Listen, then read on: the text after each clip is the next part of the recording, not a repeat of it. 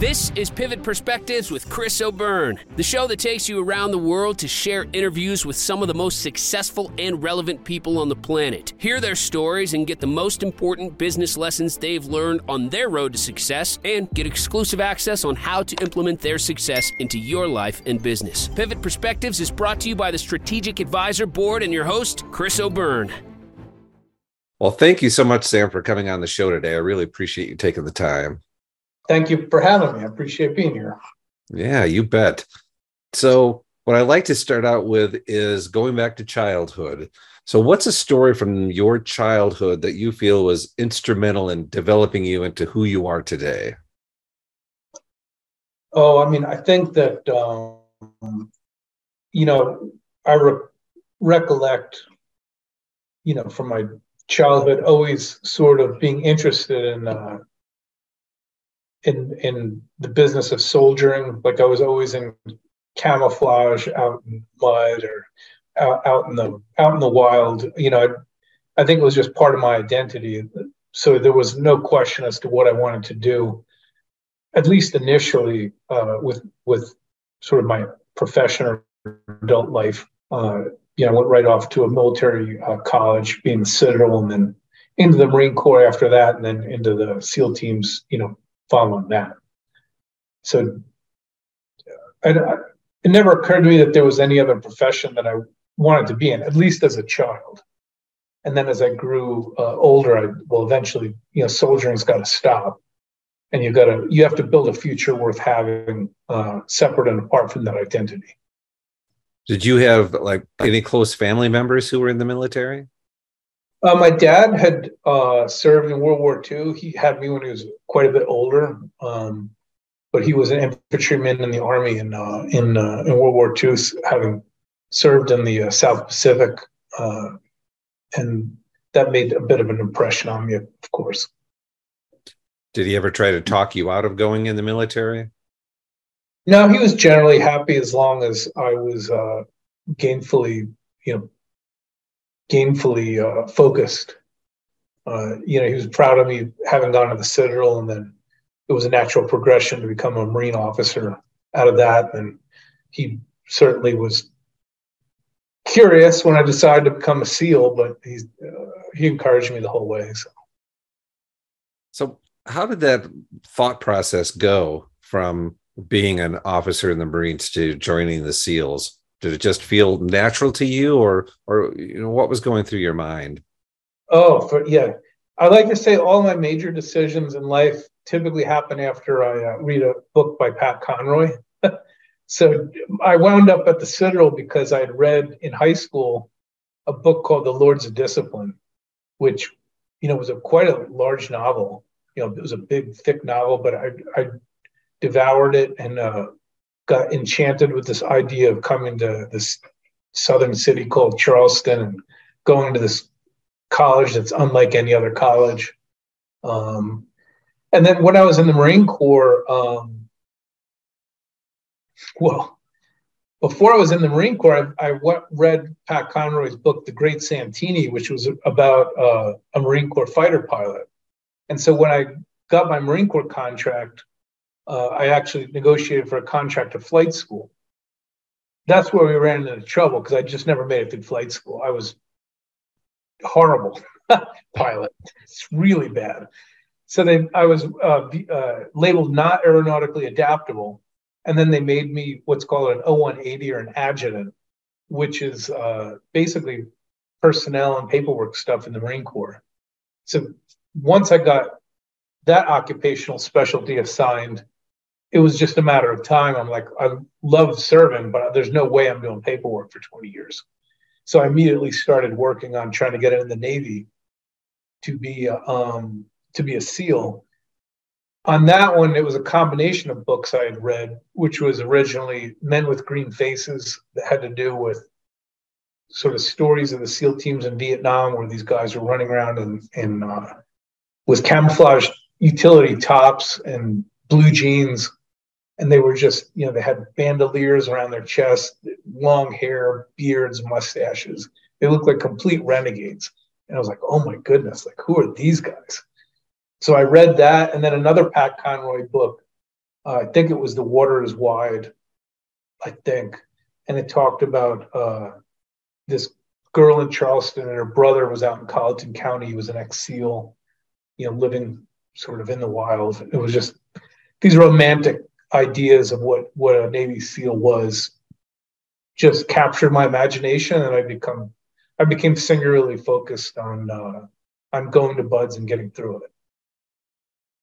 And once that happened, there was no turning back.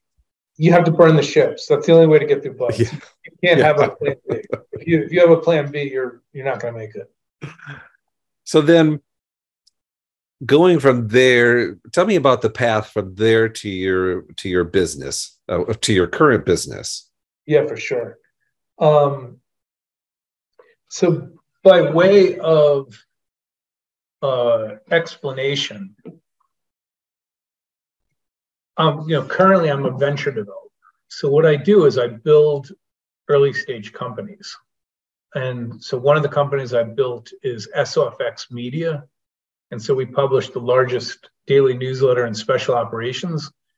And it's focused not only on special operations news, but on human empowerment and wellness. So we typically have got 3 stories that have to do with the latest information regarding the community. And then we'll have probably 6 to 9 stories in each day's newsletter that have to do with health, wellness, finance, personal fitness, so on and so forth.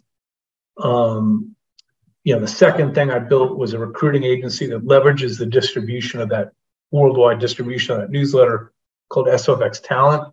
That is a recruiting and executive search firm. The thinking there is pretty straightforward. Really high performing people know other high performing people. So we leverage the newsletter to be able to make our audience aware of different opportunities that exist. And sometimes a newsletter subscriber may be a great fit for that role. But oftentimes they know other high performing people and will refer candidates to us for that. Third thing that we're working on right now is a company called Transista. And what we're going to be doing there is essentially taking a scientific or science-backed approach toward discovering the key strengths and attributes that make a person successful within the context of a professional career, helping them determine what is their best fit roles in life, what are the best fit industries that are a match to their personality, and what are the companies that, from a cultural standpoint, are the best fit for all the different scientific study we did at the front end with regards to who they are and what makes them tick. More often than not, people have endeavored to pursue a profession with weak or non-existent visibility on who they really are from a scientific standpoint, from a personality standpoint, from a patient's level, from a cognitive ability.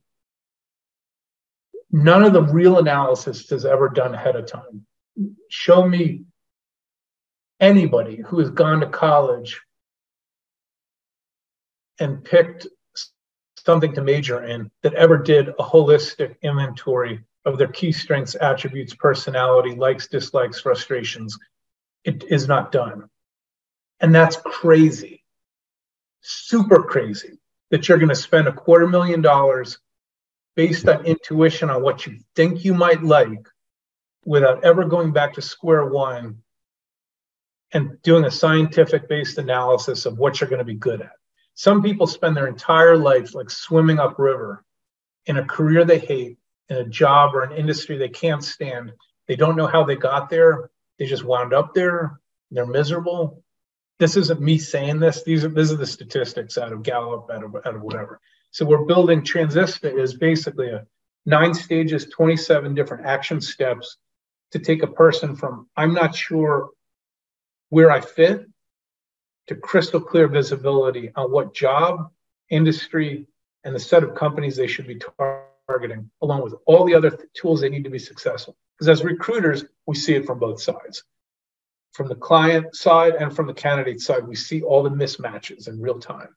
So we know how to clean all that stuff up. We know what would be valuable for both sides of the transaction to create a system that enables people to be successful in picking their best fit trajectory in life.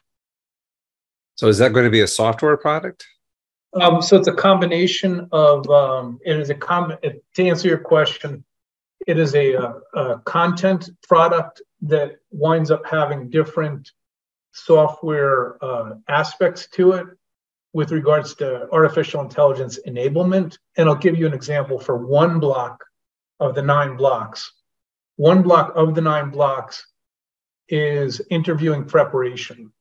And so we are building artificial intelligence enabled avatars and counterparts that will act as a interviewing panel that has been informed by the industry and the job roles you are seeking in order to have an in-depth discussion with you where you can rehearse, even though you've never actually served in that industry or you've never served in that job role. But if you've done the homework that we already gave you and asked you to do in one of the earlier blocks, you can keep on practicing there across the major formats. You are not going to be, you're going to understand what top grading is, and you're going to understand when you are in a top grading type of interview. You're going to understand stars. You're going to understand how to deal with hiring managers, all these different things. So that's an example of where what I would call it's an AI-enabled platform, but we also know that people need coaching and accountability. So there's human coaches that are going to be acting as concierges to the different capabilities and discussional to help people walk from step 1 to step 27. Every step of the way, like as long as it takes, we'll go on their pace. They can do it we'll obviously have it mapped out. So we'll know how quickly somebody could conceivably have done it, but however long it takes. It's because of different people. It's going to take different amount of time. We're very excited about that. Yeah, that sounds fascinating. Yeah, all sorts of people are going to be interested in that one. Well, we've taken, and the interesting thing is we took the best scientifically backed assessment tests that were used in the special operations the special operations community. We've been in the business of picking winners a long, long time. And so we've been using a lot of those different scientific and it's called psychometric testing to evaluate different candidates as a predictor of success in these different programs and many different projects where there cannot be failure in the mission. And so we know what the tools are, and we know which ones work, and we know which ones are malarkey. So we're leveraging those testing systems as part of each of the different 9 major modules. So it's, when I say scientifically backed, it's like based on the statistics and data of hundreds of thousands of tests that have been done. You are going to understand yourself unquestionably. You're going to understand what you're likely to be good at.